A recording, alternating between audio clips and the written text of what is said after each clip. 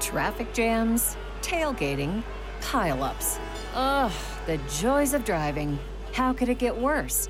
The federal government wants to have a say in what you drive. That's right. The Biden administration's EPA is pushing mandates that would ban 2 out of every 3 vehicles on the road today. Don't let Washington become your backseat driver. Protect the freedom of driving your way. Visit EnergyCitizens.org. Paid for by the American Petroleum Institute. Are you concerned about equality and fair treatment for African Americans? Do you believe in a future where our communities are safe from both crime and over-policing? President Biden's administration is making major decisions, and we need your voice to be heard. The proposed ban on menthol cigarettes is in its final stages of approval, and Black and brown law enforcement executives have said it could have dire unintended consequences for African Americans. The clock is ticking. Call President Biden at 202-456-1414 and ask him to stop this proposed menthol rule. The ban on menthol could lead to an illicit market and increased crime in our communities. Call President Biden and demand that he halt the ban on menthol until there's a review of the investigative findings. Let's make sure that over-policing and racial profiling come to an end. Call President Biden at 202-456-1414. Tell him to stop targeting African Americans with a menthol ban. Time is running out. This message is paid for by Alliance for Fair and Equitable Policy. The views expressed in the following program are those of the participants and do not necessarily reflect the views of Saga 960 AM or its management. Seeking truth and justice in a battleground of deception and corruption. This is The Richard Syrett Show. I want all of you to get up out of your chairs. I want you to get up right now and go to the window, open it, and stick your head out and yell, "I'm as mad as hell, and I'm not going to take this anymore!"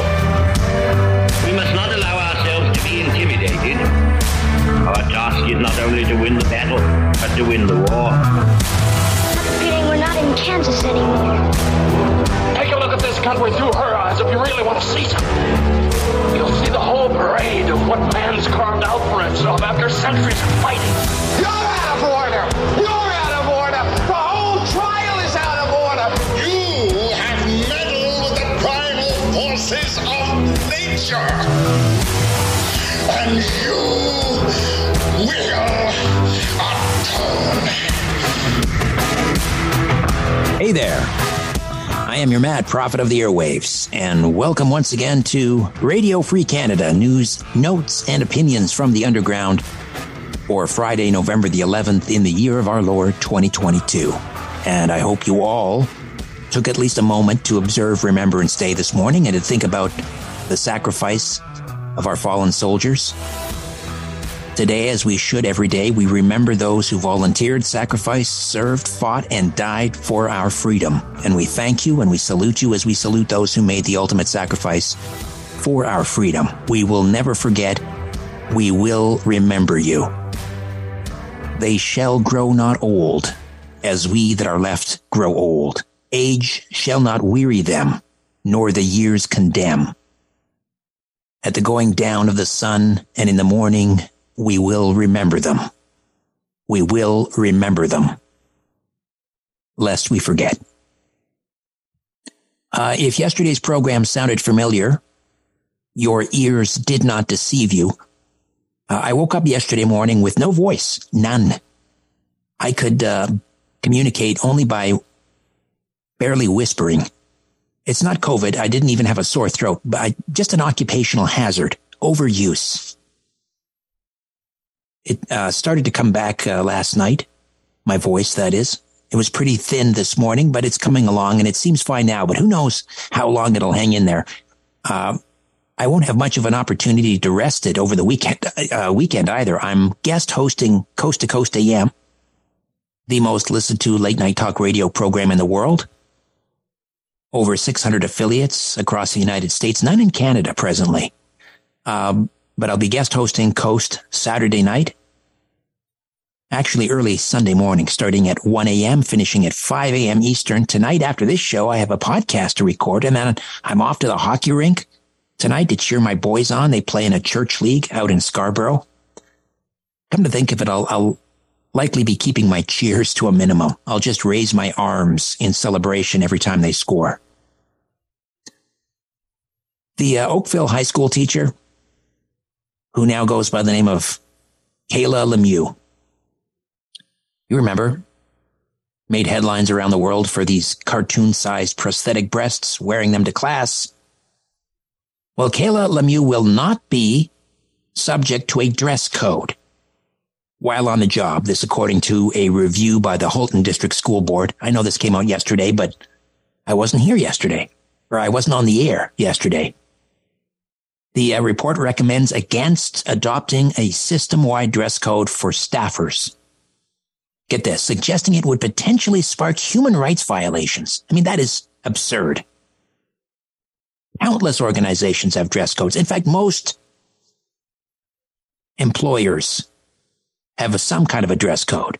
Students have dress codes, nurses, police officers. I mean, listen to this drivel from the cowardly Halton District School Board. Quote, "It is clear from the above analysis that the implementation of a formal staff dress code or grooming standards would likely expose the board to considerable liability." This is a joint statement from Superintendent Syrett and Director of Education Curtis Ennis. The recommendation comes amid calls from some Trafalgar students, parents, and community members who were not comfortable with the teachers' clothing choices. The HDSB has been considering a dress code when this first came to light at the start of the school year, but it's decided against it, saying in the report it's important to recognize the impact dress code policies have on members of the transgender community. I mean, come on. I mean, let's assume for a moment that Kayla Lemieux isn't perpetrating a hoax and actually believes he's a woman trapped inside a man's body. Is it not possible for this teacher to outwardly express his belief by dressing in a more conservative manner? In other words, okay, you think you're a woman. Can you not put on a pantsuit and leave the size Z prosthetic boobs at home? On what planet would that be a human rights violation? To demand that someone not wear size D fake breasts with protruding nipples in a classroom setting. Is that too much to ask? The Halton District School Board is an international laughingstock. And if anyone listening out there in Halton voted for any of these trustees, you should be ashamed of yourself. Now, I'm going to do something now that's not in the least bit controversial. At least it shouldn't be. But the fact that it has to be said, and practically no one in this country is saying it, tells you the extent to which we are living inside an episode of Monty Python's Flying Circus. In New Hampshire, they have a pageant for young women between the ages of 17 and 24. It's called the Miss Greater Dairy Scholarship Program. The program provides scholarships, as the name implies, to young women. It's held by the Miss America pageant. So the 2023 Miss Greater Dairy Scholarship Program winner was awarded to a man, a 19-year-old man, Brian Newen, a freshman at Nashua Community College. Brian self-identifies as a woman. So a beauty pageant / scholarship program for young women was awarded to a morbidly obese, there I said it, he is morbidly obese. He is a man. And we're supposed to shut up and affirm that Brian is not only attractive and not morbidly obese, but also affirm that Brian is a woman, and I will do neither. Brian is a morbidly obese man in a dress taking a scholarship from an actual woman. I will not affirm. I will not affirm. What else did I miss yesterday when I was without a voice? Why do we still have the same clown posse in charge of public health in this province after the provincial response to the pandemic was a colossal and tragic failure by every imaginable metric. Here we go again. Reportedly, Dr. Kieran Moore talking about bringing back the mask mandate. Never mind 150 studies. 150 studies show masks are useless against coronaviruses.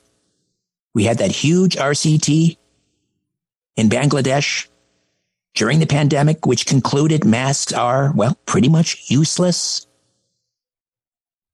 It even says so on the bloody box that the masks actually come in. Seriously, are we going to do this dance again? I'll tell you, I will not be complying. I will not be wearing a mask anywhere, least of all in my car while driving alone.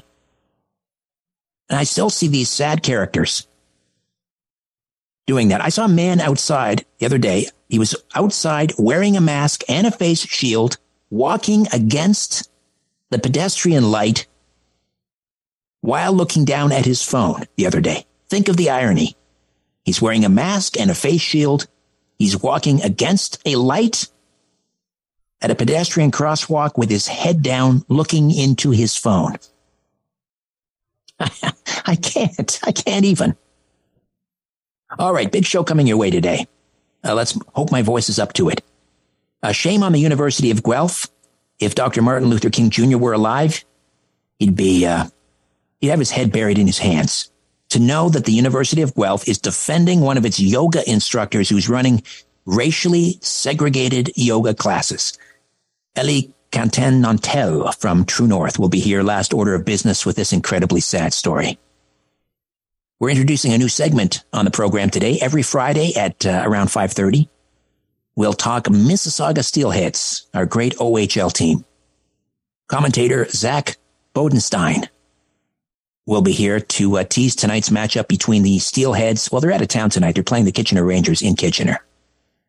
Senator Leo Housakos. It's been a while since the good senator was on the program. But he'll be here also an hour or two to discuss the infiltration of our elections in Canada by the Communist Chinese. This should be a front page story all day, every day on every major newspaper, and it is not. The Sofa Cinephile, Christopher Garitano, will join me this hour, live from a film set in Texas where he's working on a movie. And we'll talk about the recent 4K release of the Michael Mann saga, Heat, starring Al Pacino and Robert De Niro. Actually, with my gravelly voice today, I could probably do an Al Pacino. All right, Jacob, stop begging. All right, I'll do it. Hoo-ha. There it is. That's my Al Pacino. Thumbs down. I got a thumbs down, 2 thumbs down. Hoo-ha. If I were half the man I used to be, I'd take a flamethrower to this place. Scent of a Woman, Al Pacino. Have you seen it? Come on, guys. Give me a break. All right. Coming up first, Preston Manning, founder of the Reform Party, will be here next. He's calling for a national public inquiry into Canada's pandemic response. The Richard Syrett Show, off and running for Friday, November the 11th. Facta non verba. We're back as the Richard Syrett Show continues on News Talk, Saga 960 AM. Preston Manning would like a citizen's inquiry, a public inquiry into Canada's pandemic response. And the founder of the Reform Party and the Canadian Reformed Conservative Alliance joins us now. Preston Manning, welcome. How are you? I'm very good. Thank you, Richard. We should also point out your brand new book, The Red Tape Letters. We'll talk about that in a moment. It's a great premise. I love it. So we'll get into that in a few moments. But first of all, let's talk about what would the parameters of such an inquiry be? What would it look like in your mind? Well, the idea is to have a national, independent, citizen-led public inquiry into Canada's response to the COVID-19 phenomena. And the idea would be to get at what went right, what went wrong, and most importantly, what lessons can be learned from how this was handled so that in the future, national crises are better managed. Would it be structured, let's say, in a similar fashion to the current Public Order Emergency Commission? Well, there'd be a couple of major differences, but mainly this is sort of citizen-led, and there's been a big discussion on this. Some people say, well, the government should call this inquiry, but then, of course, that means it's the government examining and investigating itself. Other people say, well, the opposition political people should do it, but then it can very easily turn into apparently a witch hunt. So the main difference between this and an inquiry held under the Federal Inquiries Act, which is that this would be basically citizen-led. And we set up this website called nationalcitizensinquiry.ca, and inviting people to go to it, to say that, do you want this thing? If you do, please register. But secondly, asking them, who would you trust to be the commissioners on this? So we're collecting names that way because it's extremely important that this thing have credibility, and a lot of that credibility will come from who are the commissioners. And then the idea is to have hearings in about 7 or 8 locations across the country, 2 to 3 day in-person hearings with room for virtual participation, ending up in a summary hearing in Ottawa, and then these commissioners to produce a report shortly after that. Would such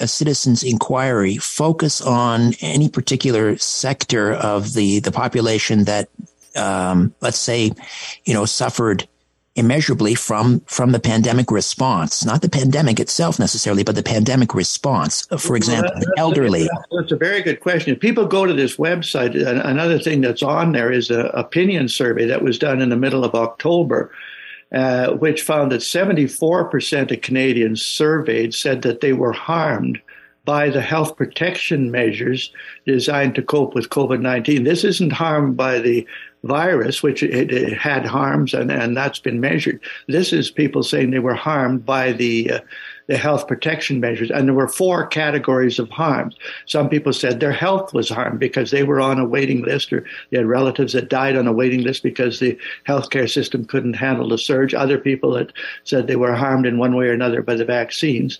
There were harms to rights and freedoms, people who felt that their rights and freedoms were infringed upon, and that was a harm. The social harms, the psychological and social harms from social distancing actually turned out to be number 1 of the harms identified. And then, of course, the economic harms. And it'll be expected that people will testify at this hearing as to the harms that they suffered. And but if I was one of the commissioners, and I won't be, but I would always end up asking a witness, okay, we hear what went wrong. What would you suggest could have been done differently so that harm to you could have been avoided or prevented? And I think what's very important is that the final outcome of this thing be positive in that sense, that here's recommendations so we can learn and benefit from even the things that went wrong. Mr. Manning, we'll take a quick time. I'll come back and discuss further his proposal for a national citizens inquiry into the pandemic response. nationalcitizensinquiry.ca, nationalcitizensinquiry.ca. There's a petition and you can learn more right there. All right, back with more of our conversation in 3 minutes. Let's get back at it on News Talk, Saga 960 AM. It's the Richard Syrett Show. Welcome back. Preston Manning stays with us. He's calling for a public citizens inquiry into Canada's pandemic response.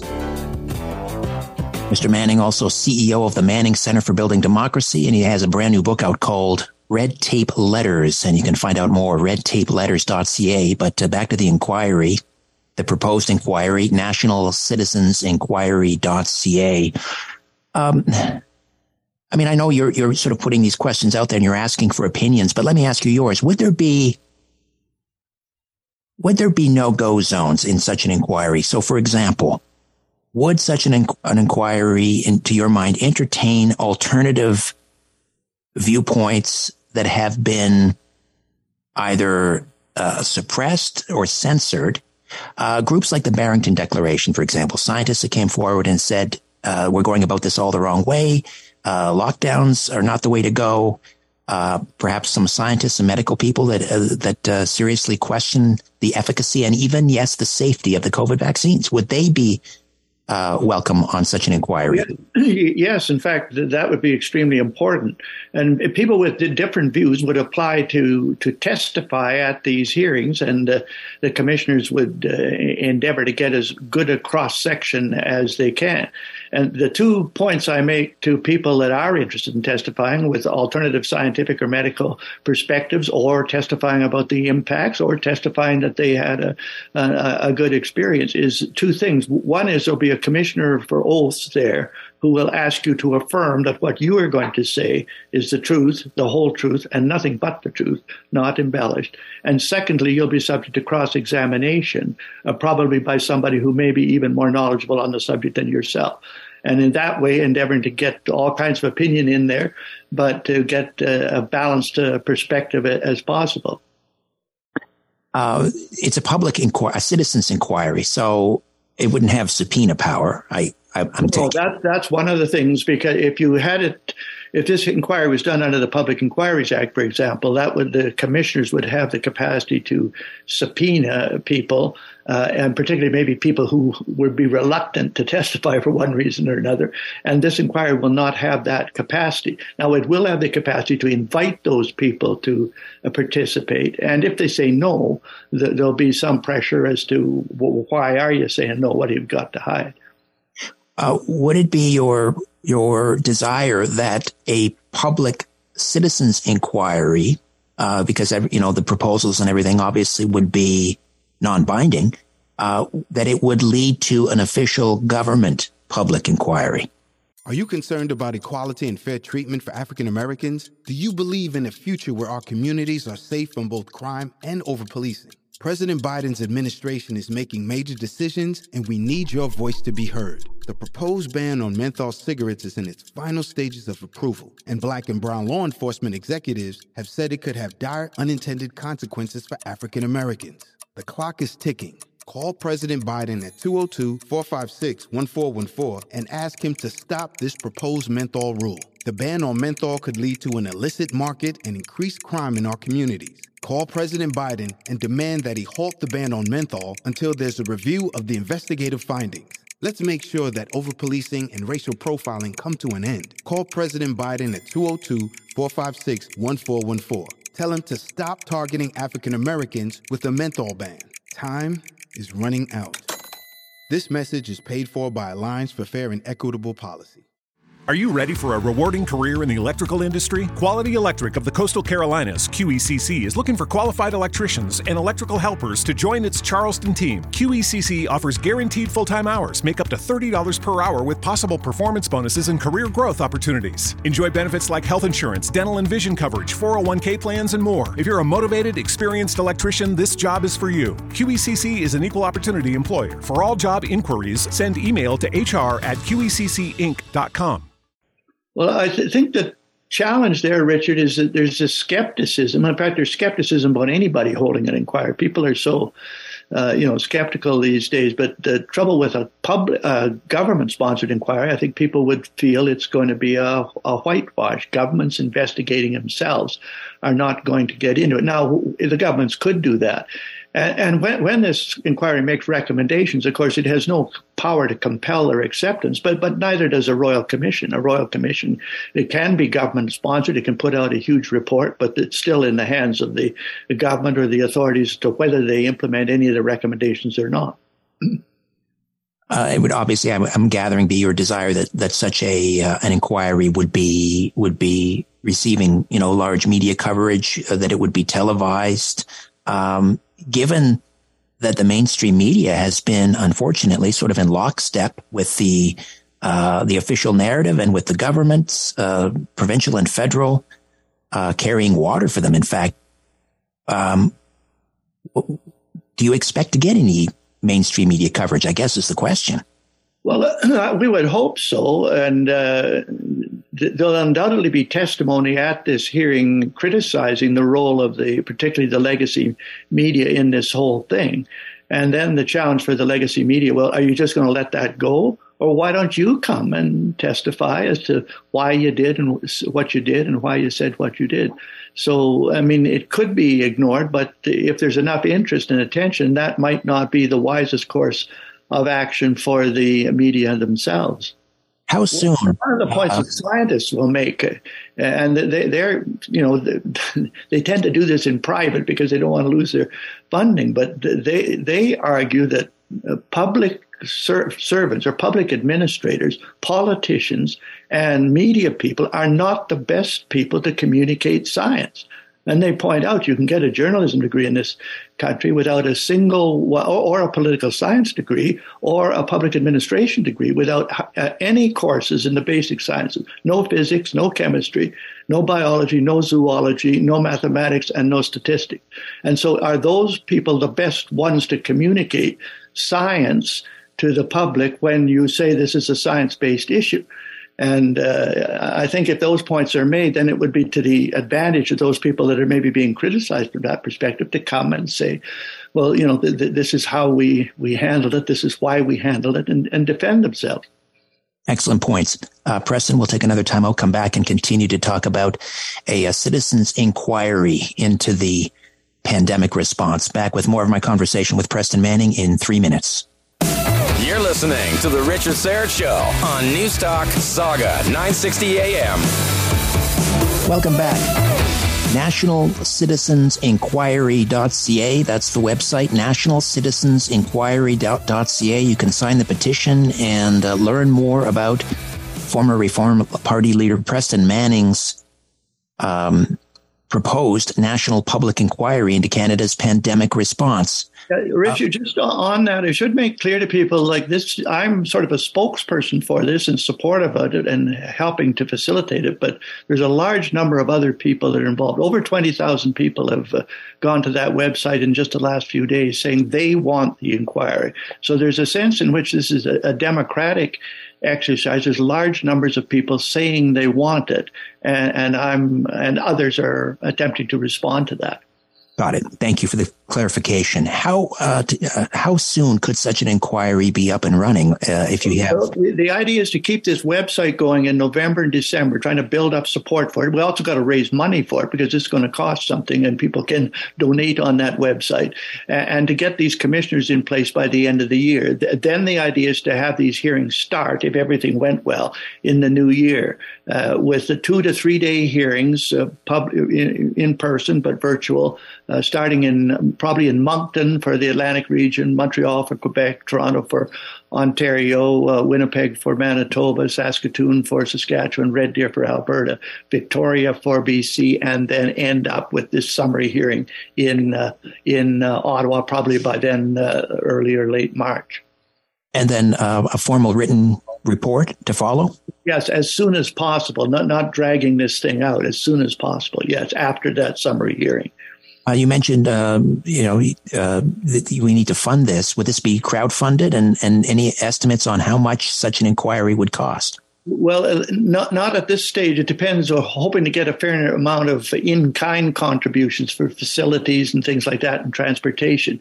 But there's a donation button on that website, and will be very dependent on. Ideally, these things are best funded by getting small amounts of money from large numbers of people. That way, somebody can't say you're in the pocket of some big donor, and that's the hope. So, crowdfunding is one mechanism. This website is another. We'll see where that goes. NationalCitizensinquiry.ca. NationalCitizensinquiry.ca. I know that you're asking for input, but are there any names rolling around in your head, as potential commissioners? Well, we're getting interesting feedback on that. Some people say that for this hearing to have credibility, that the commissioners should be almost like retired judges or retired ombudsmen or someone like that that's sort of been distant from the fray, hasn't been identified with one government or the other, or company or the other, or interest group or the other. And then there's other people saying that you're going to have expertise on this panel because it's dealing with these kind of issues. You're going to have some medical expertise, some civil liberties expertise, some economic expertise. And I think where we may end up, and I'm just speculating here, is maybe the chief commissioner is somebody that's got this sort of distance and objectivity of a judge-like person. But the other members of the panel, and there'll be 5, will more represent this. There'll be a medical person or a science person or a civil liberties lawyer. I think that's the way we're getting feedback on both those scores. So we'll have to sort out what's the best balance. All right. Again, nationalcitizensinquiry.ca. All right. The new book, Red Tape Letters. I bet maybe a bit of a nod to C.S. Lewis and the Screw Tape Letters. It's kind of, that epistolary kind of style. Tell us about the book, Instructions from Red Tape, Leader of the Bureaucratic Party of Canada to his fellow bureaucrats. Well, it's a bit of a spoof, but I conjecture that the Bureaucratic Party of Canada is the largest political party now. In the federal arena, you got 350,000 public servants. You got 338 members of parliament, and you got 35 to 40 cabinet ministers with a prime minister on top that are supposed to direct and control this huge body underneath. So this is a bit of a spoof, but it's indicating all the different ways that bureaucrats can exercise control over the politicians. And it's an indirect way of warning the political people that this is what you're going to run into. The joke in Calgary is that winning an election these days is like winning the right to ride the bull at the Calgary Stampede. There's this great big animal. You get to ride it. It may not be too friendly towards you. And it's a bit of a spoof, but it's got that sort of serious concern, which is being discussed in a number of provincial capitals. How, if you win an election these days, how do you actually get control of the bureaucratic machinery, particularly if the bureaucracy is not sympathetic to who you are, what you're trying to do? Right. I mean, we hear this term, the deep state, bandied about in the United States, but I think more appropriately it should be termed the administrative state. People don't understand that so many of our laws and regulations are not even passed by Parliament. They're regulations, created by this permanent bureaucracy, if you will. The red tape letters. And people can go to redtapeletters.ca to find out more. Redtapeletters.ca. Don't forget the National Citizens Inquiry.ca website as well. Mr. Manning, a great privilege, and thank you so much for spending some time. Okay, thank you for having me, Richard. Preston Manning. When we come back, the Sofa Cinephile with a look at Michael Mann's 1995 crime saga, Heat, starring Al Pacino, Robert De Niro, Val Kilmer, now in a new 4K release. That's next. Stay with us. Back to the conversation on The Richard Syrett Show. News Talk, Saga 960 AM.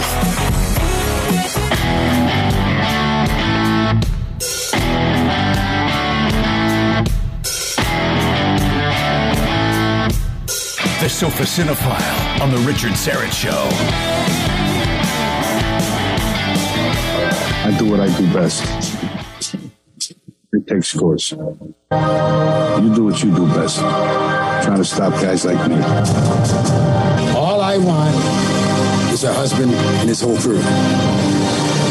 Assume they got our phones, assume they got our houses, assume they got us right here, right now, as we sit, everything. They told me one time, don't let yourself get attached to anything you are not willing to walk out on in 30 seconds flat if you feel the heat around the corner. Stay down. Does anybody have any idea where these people are? I mean, is this guy something or is he something? This crew is good. Hey, there you go.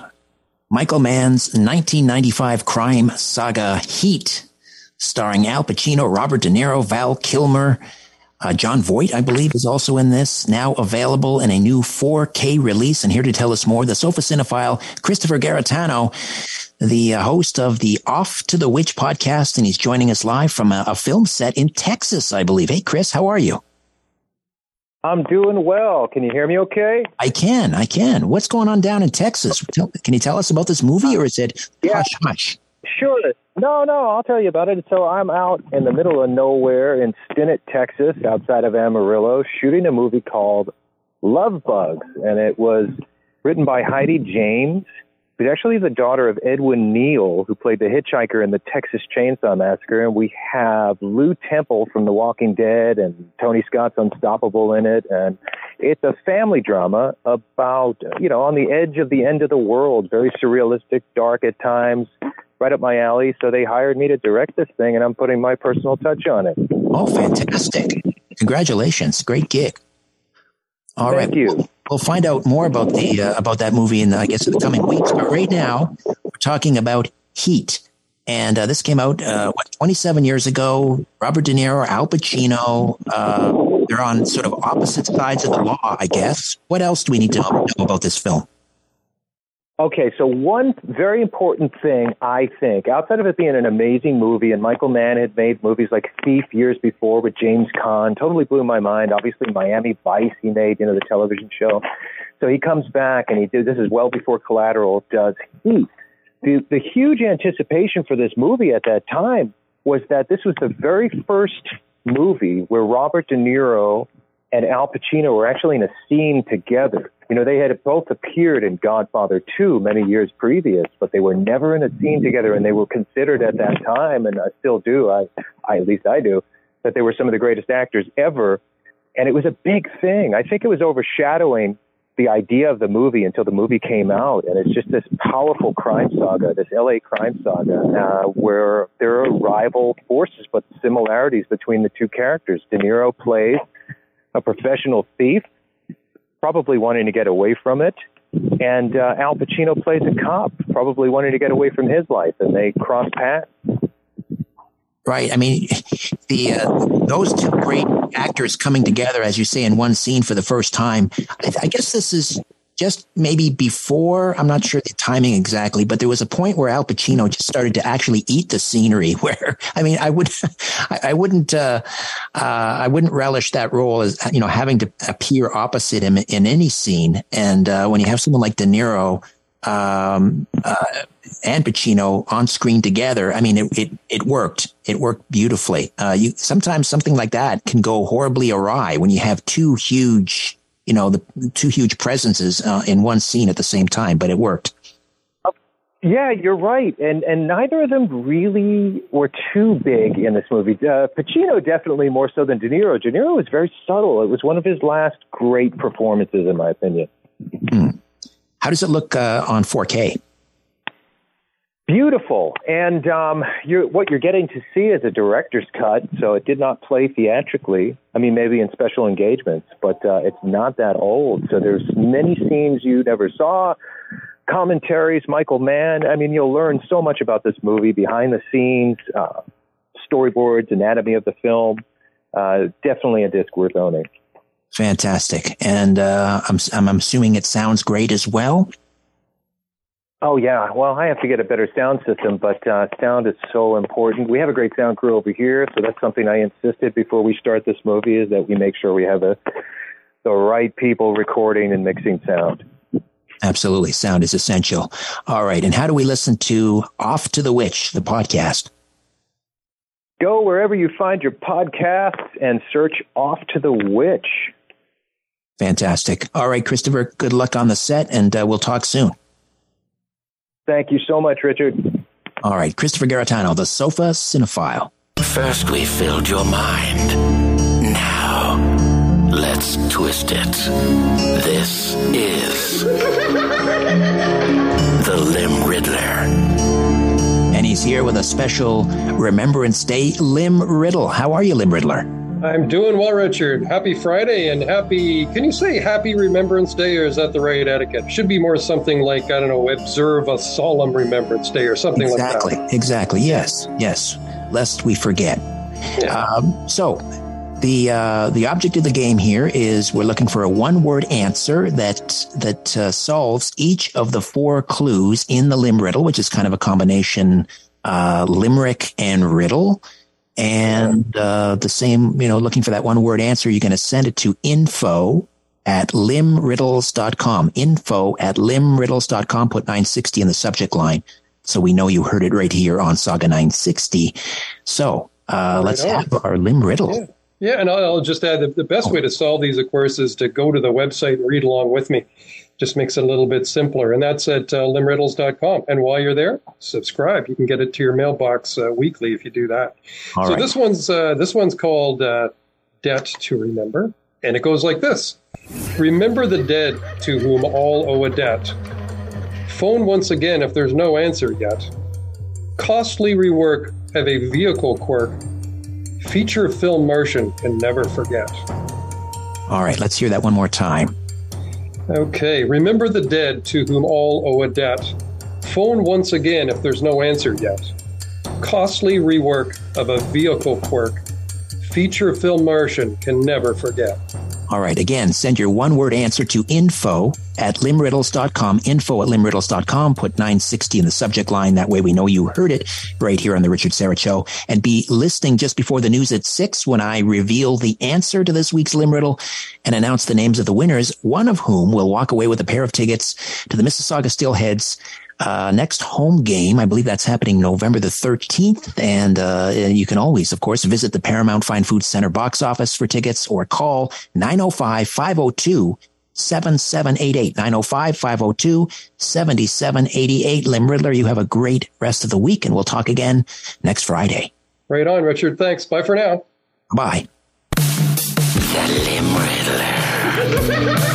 Solve this puzzle, the Lim Riddler, every Friday at 4:50 on The Richard Syrett Show on Saga 960 AM. All right, hour 2 awaits. Senator Leo Hosakos will be here to talk about the Communist Chinese covertly funding 2019 election candidates. And we'll also speak with Zach Bodenstein, commentator for the Mississauga Steelheads, and much more. Stay with us.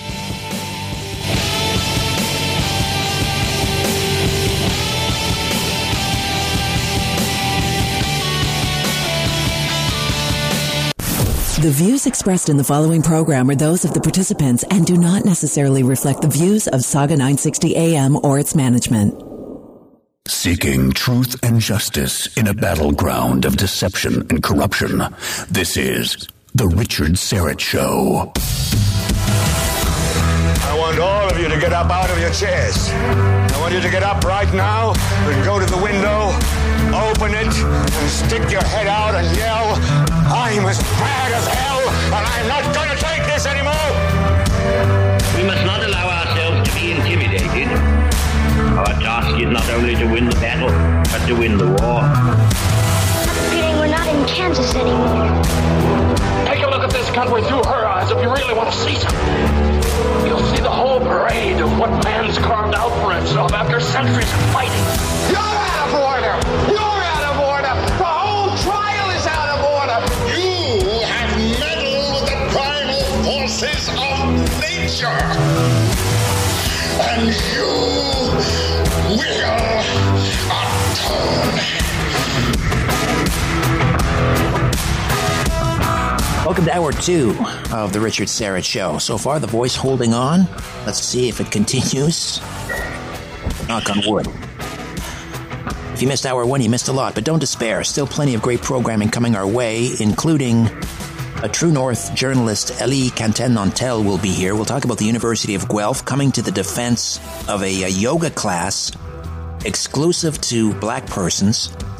This class was criticized on social media for appearing to further racial segregation. Appearing. No, it is furthering racial segregation. If Dr. Martin Luther King Jr. were, well... Are you concerned about equality and fair treatment for African Americans? Do you believe in a future where our communities are safe from both crime and over-policing? President Biden's administration is making major decisions, and we need your voice to be heard. The proposed ban on menthol cigarettes is in its final stages of approval, and black and brown law enforcement executives have said it could have dire unintended consequences for African Americans. The clock is ticking. Call President Biden at 202-456-1414 and ask him to stop this proposed menthol rule. The ban on menthol could lead to an illicit market and increased crime in our communities. Call President Biden and demand that he halt the ban on menthol until there's a review of the investigative findings. Let's make sure that over-policing and racial profiling come to an end. Call President Biden at 456-1414. Tell him to stop targeting African Americans with the menthol ban. Time is running out. This message is paid for by Alliance for Fair and Equitable Policy. If he was to catch wind of this from the great hereafter, he'd be doing 360s in his crypt, I can assure you. It's a very sad commentary on the state of affairs. We'll also, this is a brand new segment coming up a little bit later this hour. We'll speak with Mississauga Steelhead's color commentator Zach Bodenstein, and we'll get a kind of a preview of tonight's tilt against the Kitchener Rangers, and then also Sunday night at home against I think it's the Kingston Frontenacs at home on Sunday at the Paramount Fine Food Center. And of course, just a reminder, we'll also be giving away a pair of tickets to that home game. That's Sunday the 13th at the Paramount Fine Food Center. Just be listening before the news at 6 when I announce the winner of this week's Limb Riddle. All right. Well, this perhaps came as a surprise to no one. We sort of caught wind of this during last election in September of 2021, that there was something untoward going on in our federal election, some influence from the communist Chinese. And now, of course, we're hearing that Canada's intelligence officials have warned the Prime Minister about China allegedly targeting Canada with this vast campaign of foreign interference, including funding of a clandestine network of at least 11 federal candidates running in the 2019 election. This according to global news sources. This was a story written by Sam Cooper, who's been with us before. He's written and researched this very topic extensively. You may be familiar with his book, Willful Blindness. In any event, we must get into this. This should be headline news, huge headline news. And sadly, it doesn't seem to be. We're going to speak with this now with Senator Leo Housakos. Senator, welcome back to the program. How are you? Good to be on with you. How are you? Very well, thank you. I'm guessing when this story broke, it didn't come as a surprise to you. We've talked about these matters before. Not a surprise at all. Very disappointing. Not a surprise because it's been now a very long time. We've heard from both current and former directors of CSIS and intelligence security forces in this country that keep bringing to the attention of parliamentary committees and conferences the fact that Canada has been compromised. We know through the years some of our high-tech industries have been compromised, and now we know without an inkling of a doubt with this latest story that not only have we had our institutions, our democratic institutions that are being compromised by this totalitarian regime in Beijing, but we have the Prime Minister who has ignored these very serious reports. So when these intelligence reports get right to the level of the office of the Prime Minister and he ignores them now for close to 3 years, there's a problem. And the question needs to be asked is, why does this Prime Minister continue to kowtow to this authoritarian regime? And now he puts the country clearly in our democracy at risk. Is it your experience or your perhaps firsthand knowledge that we have sitting parliamentarians in Canada who are compromised, who are perhaps, owing their allegiance to the communist Chinese? There, I said it. Well, look, for starters, let's look at the Prime Minister and the Cabinet. We've had motions before the Parliament of Canada calling out this totalitarian evil regime. And that's what Beijing is. It is an evil totalitarian regime. They currently have millions of people in what are concentration camps and using them for forced labor in Xinjiang. The parliament has moved motions recognizing what's going on to the Uyghur people in China as a genocide. Every parliamentarian keeps voting for these motions except cabinet ministers in the Trudeau government. We've seen now China trampling all over freedom and independence of Hong Kong. They are belligerent and constantly threatening to attack Taiwan. They have infringed upon territorial sovereignty of India on their borders. And we can go on and on and on. And yet the Trudeau government, all they can muster up to say is that China has been a disruptive force, They haven't been a disruptive force. They're a totalitarian regime that oppresses its people, doesn't respect human rights or international rule of law or democracy and freedom, and yet the Trudeau government is afraid to call them out.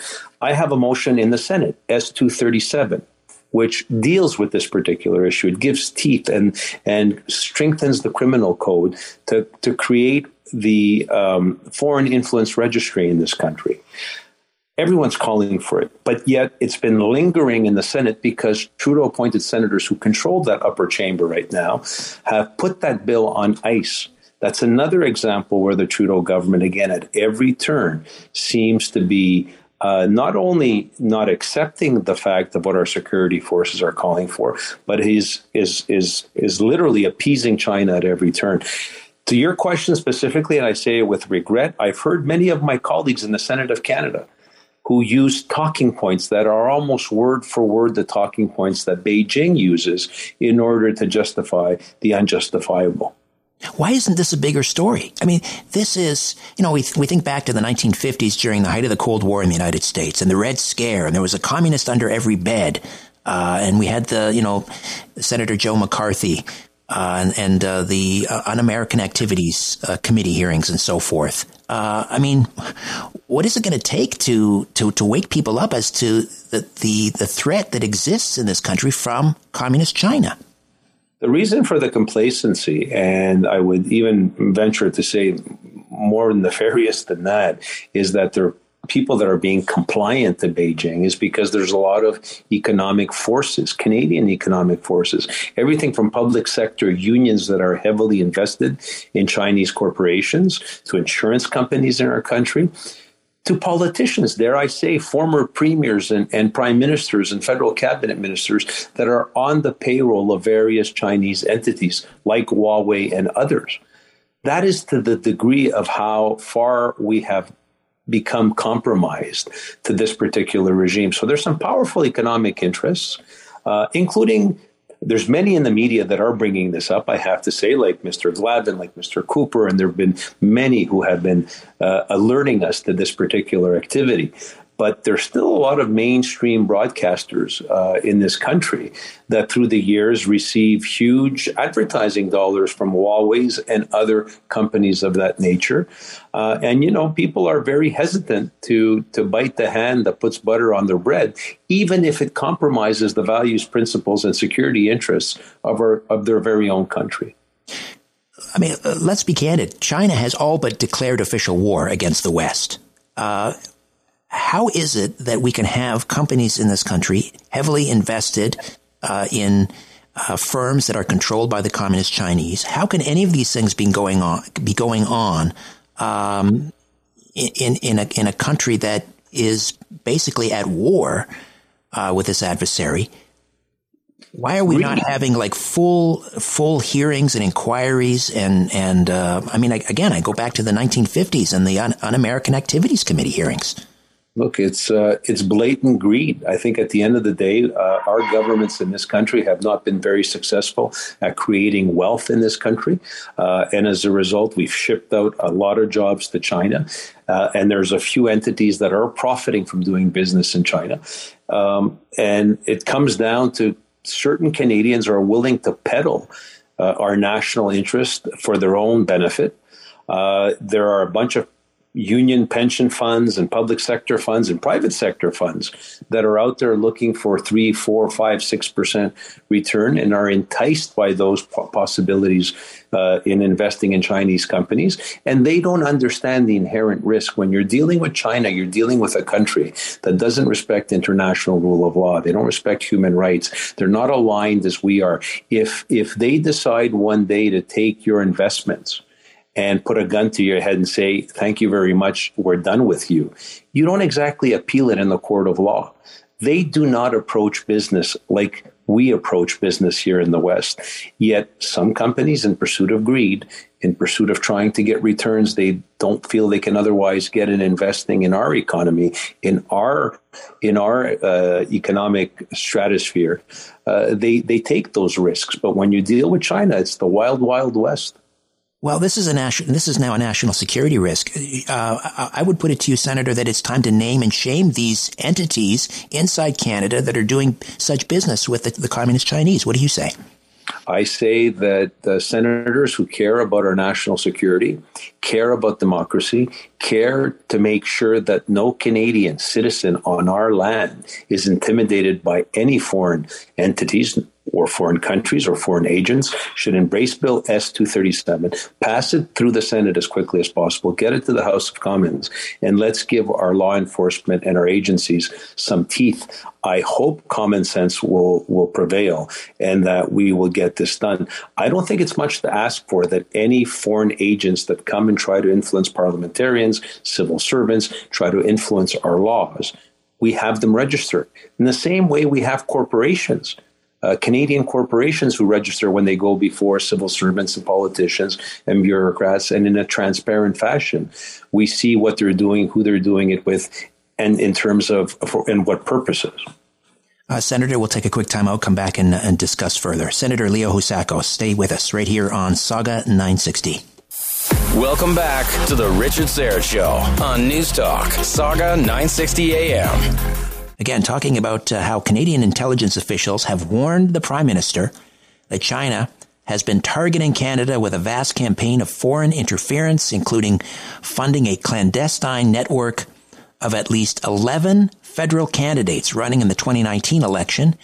And this, according to global news sources and being reported by Sam Cooper, who does terrific work in this area. Senator Leo Housakos, the information presented to the Prime Minister's office in January of this year, have any, I don't know, the intelligence, do we have an intelligence standing committee in the Senate?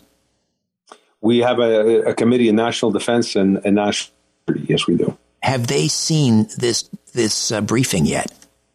Look, it's broken in the news just the last few days, so it's going to be interesting to see how my colleagues in the Senate react. I know that the official opposition and the leader of the Conservative Party, Pierre Poilievre, our leader, has called for an investigation and to reconstitute the parliamentary committee on the House side to get to the bottom of this. And the encouraging stuff is the NDP seems to be in agreement, and so is the Bloc.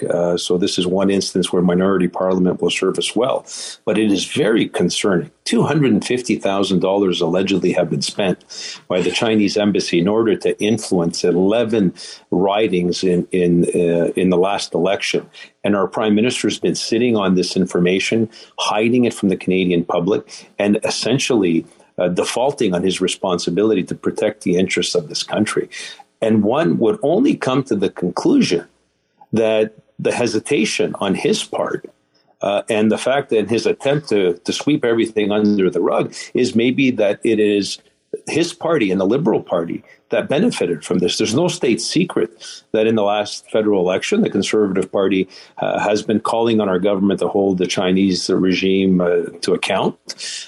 We have taken a position that you should not be doing business with friends and allies that are conducting espionage on your companies, stealing your technology, spying on your institutions, and trying to influence our parliament. And this is the same Prime Minister who, when the Chinese ambassador threatened Canadian parliamentarians because we were calling China out for their genocide against the Uyghur people, this Prime Minister and the Minister of Foreign Affairs stayed silent.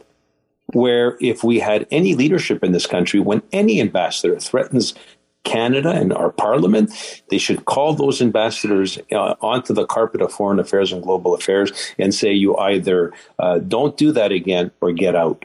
But what we've seen under the Trudeau government is two Canadian ambassadors in Beijing toe the line in favor of that, again, authoritarian, brutal regime against the interests of Canada. And again, all we get from Trudeau is that it's a complicated relationship and China's starting to be disruptive. Tell us once again about the bill that you've introduced to the Senate.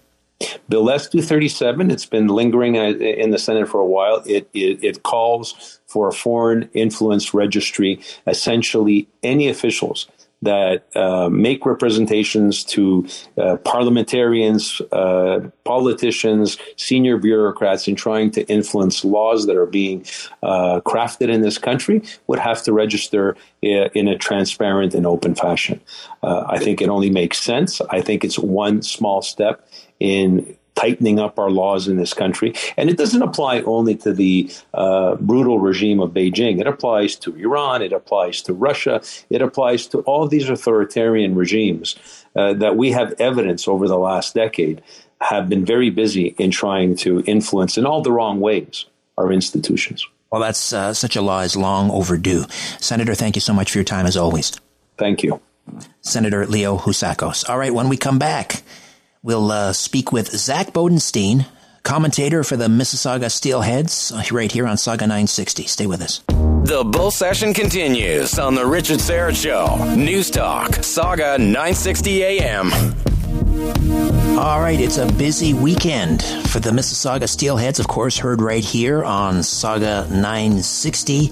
Tonight, on the road against the Kitchener Rangers, and then Saturday on the road against Hamilton, and then back home to the Paramount Fine Foods Center against the Kingston Frontenacs this Sunday. And here with a preview of this weekend's action is Zach Bodenstein, and he's with the Mississauga Steelheads broadcast team. Zach, welcome to the program. How are you? Richard, I'm good, man. Thanks for having me. Appreciate it. So this is the first of 3-3, 3 games in 3 days. I think the last time they had a 3-3, they were 1-2. So what do they need to do this time to prepare for such a busy weekend in your mind? You know, I talked to head coach James Richmond before every game, and, you know, he really emphasizes team defense. And they brought in 2 new goalies this year. They've got a rookie 16-year-old as the backup, and then they've got a 19-year-old who's from Switzerland. So it's his first season in North America. And, you know, they're kind of just gelling and trying to get accustomed to not only North American hockey for one of them, but, you know, major junior league for the others. So it is quite an adjustment for both of them. And, you know, defense is really what it comes down to. We know this team can score, and we've seen it this year, but if they can keep the puck out of their net the way that they have at times this year, that's when they've been the most successful. Now, you know, they've got Hamilton coming up tomorrow, the game in Kitchener tonight, which they haven't seen the Rangers in a few years because of COVID, but they scored 8 against Hamilton last time they went out against them. So it's really just going to come down to team defense at this point. And really in all the wins that they've had this year, the defense has shined. And when they've lost, it's let them down. The Rangers, they had a bit of a tough start to the season. I think they're 9th in the Western Conference, but they've won 2 in a row. What should the Steelhead fans expect to see out of Kitchener? It's a tough team for sure. This team is for real. I think, you know, when it's all said and done, things kind of even out over the course of a 68-game season, and they're going to be one of the teams to look at in the Western Conference. Now, they've got Philip Massar, who's one of the Habs prospects. I'm sure if any Habs fans are listening, they're familiar with him. He is one of the most dynamic players in all of junior hockey in this country. So he's a guy to watch out for. And then a guy that they're pretty familiar with, that Marco Constantini got traded to Kitchener. So he's their goalie this year. And if, you know, any Steelheads are familiar with how last year ended, it was the 4-game sweep at the hands of the Hamilton Bulldogs, and he was in net for the Hamilton Bulldogs at the time of that series. So, you know, they are pretty familiar with him. So, you know, we know what to expect, and he's a good goalie, but it certainly is a really solid team in front of him. So I'm very excited to see how they match up against guys like Hunter Brusevich, like a lot of good players on that West team that we haven't seen in a while. It's going to be a good test for them as they start this 3-3. You mentioned the goaltending, and Alessio Baglieri had a bit of a rough go last weekend. I think he allowed 5 goals last Sunday. And then you mentioned this young phenom Ryerson Linders. He's playing in the World U17 tournament. So how do you see the goaltending situation playing out this weekend?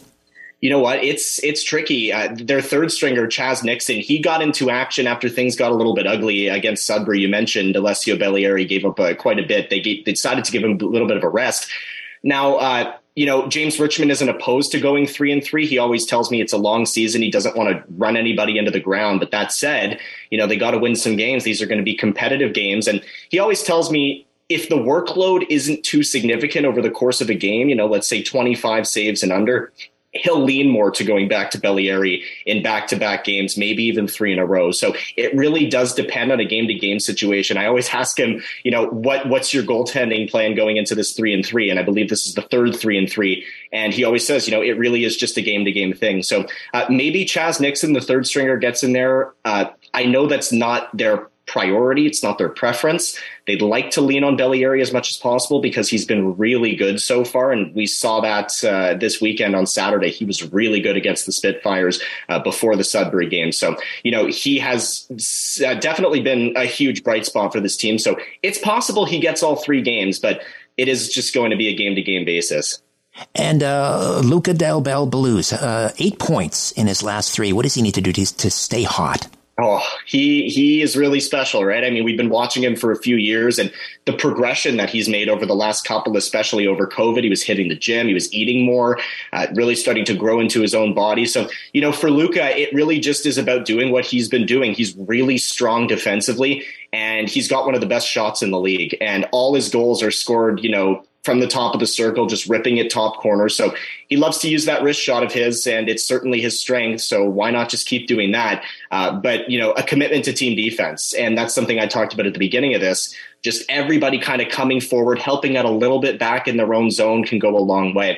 So for Luca Del Bel Belouz, it's about playing to his strengths. We know he can score. We know the team can score. But just a commitment to defense is going to be what's going to drag them over the top. And what about the other Luke? Well, Luca and then Luke Misa. What does he need to do to get in his game in gear? He's had a bit of a tough start this year. I talked to Luke Misa before the season, and, a lot of hype around his brother, the 15-year-old who got exceptional status. And I believe he's like the 7th player ever to get exceptional status. So, 15 years old, Michael Misa's brother for Saginaw has been really good. And I asked him, is that going to help you elevate your game a little bit? He says, for sure. And he said he wants to use his shot more. He wants to use it more. He worked on it. So it's a better shot, and he wants to be more frequent with it. Now, we haven't really seen that so far. Again, we're pretty early in the season, but ideally, Luke would like to start shooting the puck a little bit more. He's getting more comfortable with his line mates. He's out there with Bryce Cook, who's also a sophomore, and then he's playing with Mason Zabeski, who he grew up in Oakville with, playing with. So, they're childhood friends. They've really started to mesh well. And you can kind of feel the chemistry building there, and things are starting to come together.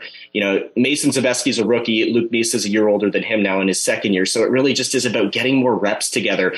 And now that they are getting more comfortable together and they're starting to kind of feel each other out and feel the league out, I think that will open things up more for Luke Misa to use that shot that he wants to use. Hey, Zach, thanks so much for hanging out. Great to meet you finally, and have fun this weekend. You got a busy one. Yeah, for sure. We're looking forward to it. Thanks, Richard. Appreciate it. Zach Bodenstein, commentator for the Mississauga Steelheads. And, of course, you can catch all the action all weekend right here on Saga 960. All right. Let's open up the phone lines. 289-275-9600. Just a short spell here to get it said. And otherwise, you'll have to wait till Monday. 289-275-9600. 289-275-9600. We can talk about just about everything you want. Anything you want. 289-275-9600. Back with more of the Richard Syrett Show and your calls right here on Saga 960. Just having a little chin wag on the Richard Syrett Show. News Talk. Saga 960 AM. 289-275-9600, the number to get on board. 289-275-9600. Here's the funny thing. It was, I've been waiting to say that for so long. To be able to give out call-in numbers, or a call-in number. 289-275-9600. Get on board. I've been waiting so long. Are you concerned about equality and fair treatment for African Americans? Do you believe in a future where our communities are safe from both crime and over-policing? President Biden's administration is making major decisions, and we need your voice to be heard. The proposed ban on menthol cigarettes is in its final stages of approval, and Black and brown law enforcement executives have said it could have dire unintended consequences for African Americans. The clock is ticking. Call President Biden at 202-456-1414 and ask him to stop this proposed menthol rule. The ban on menthol could lead to an illicit market and increased crime in our communities. Call President Biden and demand that he halt the ban on menthol until there's a review of the investigative findings. Let's make sure that over-policing and racial profiling come to an end. Call President Biden at 202-456-1414. Tell him to stop targeting African Americans with a menthol ban. Time is running out. This message is paid for by Alliance for Fair and Equitable Policy. Almost 2 years. It'll be 2 years in March since we launched this show. And from the very beginning, it was my intention that one day we would be able to take calls. Imagine that on a live talk radio program, taking calls. How novel. But we're doing it now, and I don't know, for whatever reason, the lines are a little slow. 289-275-9600. And we can talk about anything you'd like. I mean, if you'd like to talk about what we just discussed with Senator Leo Housakos about communist Chinese infiltration into this country. I mean, we could go all the way back into the 90s and see this report. What was that called? Operation Sidewinder or Project Sidewinder, about just that. Not only the communist Chinese. But think about it. This should be huge news. It should be front page news of every daily newspaper. There should be hearings, inquiries, investigations, committee hearings. And again, I go back to the 1950s, the so-called, the Red Scare. And actually, Senator Joe McCarthy takes a lot of blame. He wasn't actually running those hearings. There's something else was going on in the Senate, but for whatever reason, everything gets attached to Senator Joe McCarthy. And yes, there were people that were perhaps unjustly accused of being communists. Maybe the great irony is McCarthy and others, they were right. They just didn't know how right they were. And here we are 50 years later, 70 years later. And this is not an exaggeration. I mean, we are on the precipice of war with communist China. I mean, they have, not officially, but they have, if you listen to the speeches or read the translation of the speeches, that's the mindset that they're in. They are already in their minds at war with the West. So we should be behaving accordingly. And to think that I believe it's not an exaggeration. We have spies, communist Chinese spies, that have infiltrated the corridors of power in this country, municipally, provincially, federally. And our Prime Minister likes to pretend that nothing is going on. 289-275-9600. So, as you know, I've been very busy putting a backyard rink, the Syrett Fine Food Center, the backyard hockey rink. We had one last year. This year, we've expanded the backyard hockey rink. It is now 60 feet by 35 feet. Okay, it's not regulation, but that's about as big as we can go in our backyard. And so we already have the boards up. And these are, this is not I'm not getting compensated for this. But it's a great company. It's called Easy Ice. They're out of the United States. They ship up the boards. They come on a pallet, and everything just snaps together like Lego pieces. And then you put the liner in, and then you order the water truck. So we've got the boards up. Now it's getting more and more elaborate. And Jacob, I keep telling you, you're going to have to come over and play, and Declan, of course. I don't know, Declan, do you skate? Yes, you do. I've asked you that before, but you got to come over and play some, we'll do some 3v3. It'll be me and my twin boys, and then we just need a third. Does Jody skate? I'm sure she could. I'm sure she'd, or we could have, I'm sure also Brandon could skate too. We could have a little throwback match. Yeah. So, my friend Bill, and his son, good friends with my two boys, and he's taken a very active. I couldn't do the rink without Bill. He's an engineer. Anyway, he helps. We put up the lights, and now he's thinking, because we have a little bench that we put near the hockey rink so the kids can tie their skates and so forth. He wants to put a shelter over the bench, and so now he came over and he had all of the pieces of wood and the design, and he's all keen on building a just kind of a temporary, almost like a hut that'll sit over top of the benches, rink side, so that our dear little children can put on their skates out of the wind and the cold. I mean, next, the kids will be lobbying for a big screen TV inside the clubhouse at rinkside, and I think to myself, are we being a little too extravagant here? I don't know. But as Bill said, one day these kids will be deciding which old folks home we go in. So we have to be nice to them now. But it's a great pleasure and a great joy, and looking forward to the hockey season. Hopefully the cold weather comes soon. I think it was mid-January before we actually had decent skating weather last year, before the temperatures were consistently cold. So hopefully we'll get the freezing temperatures very soon. But the next order of business, we'll get the lights up, and then we have to put the backstops up to prevent errant pucks from breaking our patio doors, our windows. And then in goes the liner, and then we call for the water truck. Something like 14,000 liters going into this hockey rink. All right.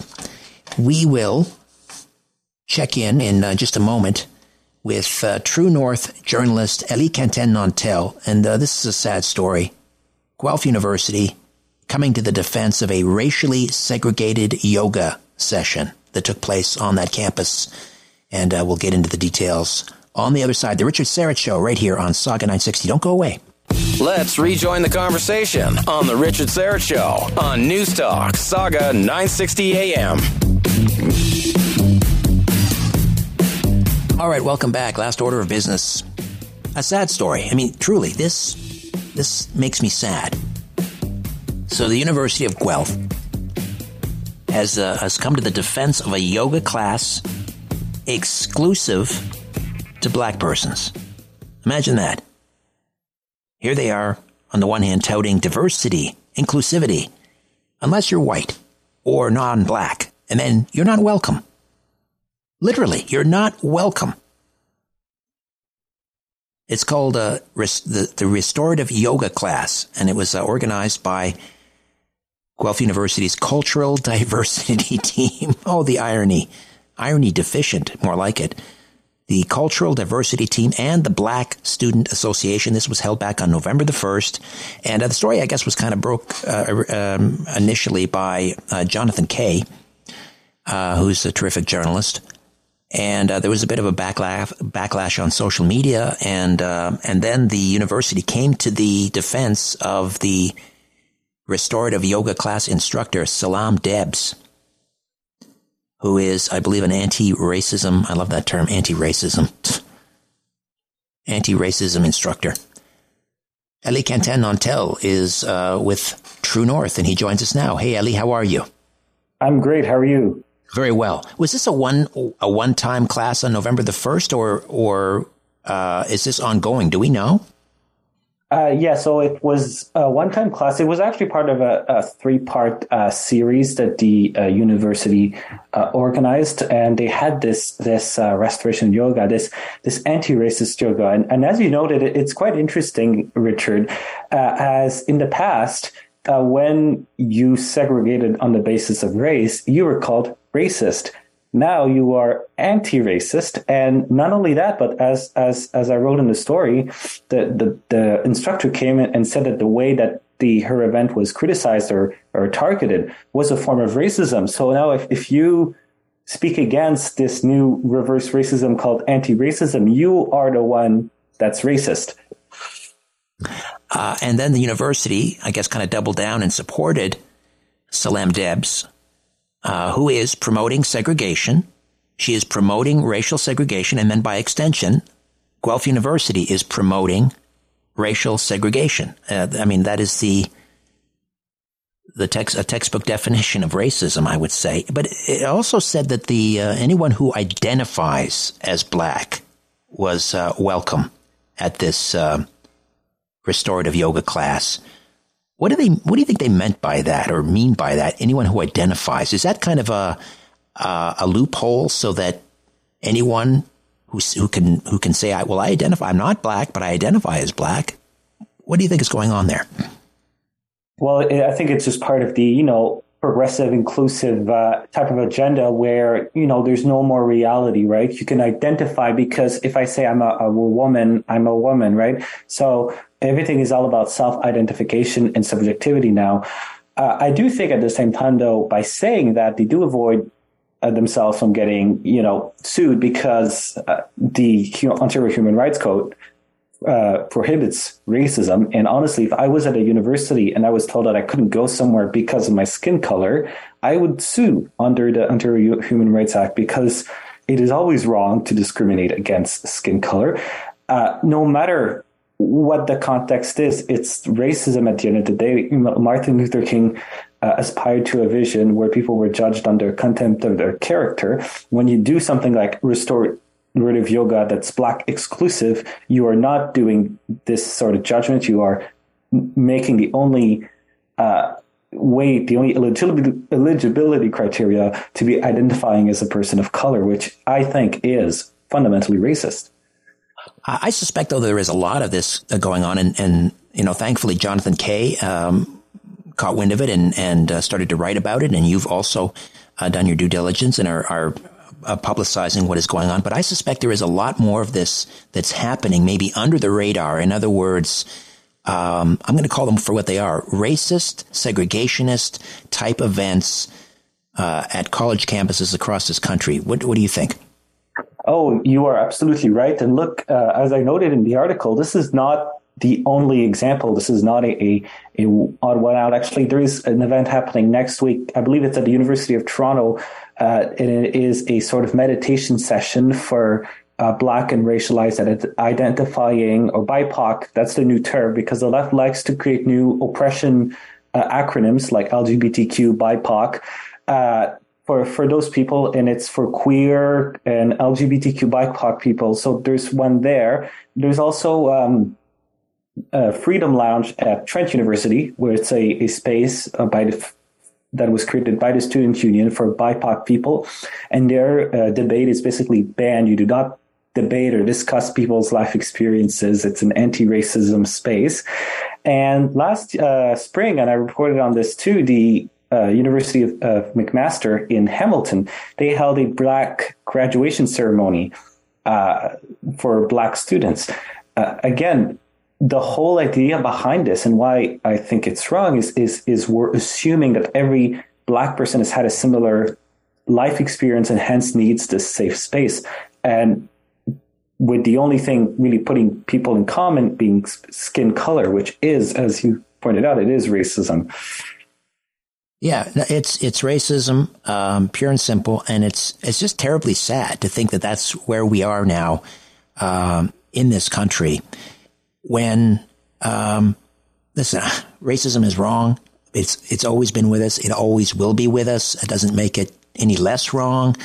But I happen to be someone who believes that it's nothing like it was, let's say 50 years ago, 100 years ago. We have made tremendous strides in race relations up until now. And then we have certain individuals who would like to see us go back to a time when race relations were not so good. And I would place certain individuals at the University of Guelph in that camp.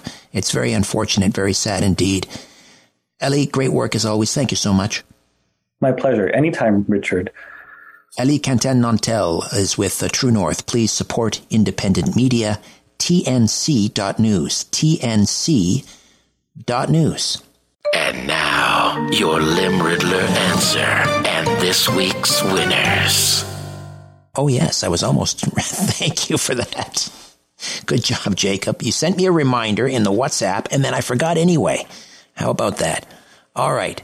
The answer to today's Lim Riddle is... Well, let me give you the clues once again. Remember the dead to whom all owe a debt. Phone once again if there's no answer yet. Costly rework of a vehicle quirk. Feature film Martian can never forget. And the answer is recall. So, of course, November 11th, celebrated as Remembrance Day, Veterans Day, and Armistice Day, which all remind us to recall the sacrifices of others on our behalf. Phone once again if there's no answer yet. When telemarketers can't get you on the first call, they're trained to recall. Costly work of a vehicle quirk. Sometimes a mechanical or design flaw that plagues a vehicle model result in a factory recall. Feature film Martian can never forget. In Total Recall, the 1990 sci-fi action film, Douglas Quaid, played by Arnold Schwarzenegger, is able to recall his former life as a Martian secret agent battling a tyrannical regime on Mars. All right.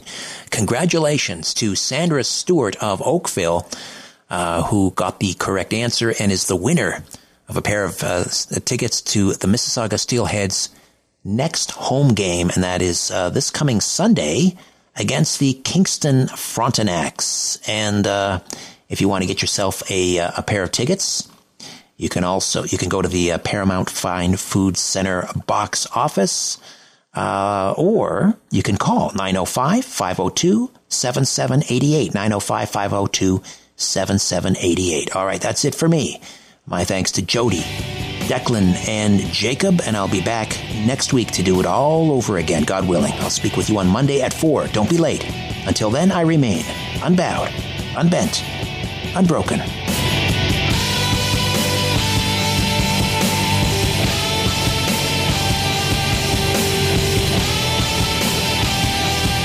That's it. That's all. For more Richard Syrett Show, podcasts, blogs, and other stuff, go to saga960am.ca. Stop talking past each other and start talking with each other. We'll see you Monday afternoon at 4 on The Richard Syrett Show on News Talk, Saga 960 AM.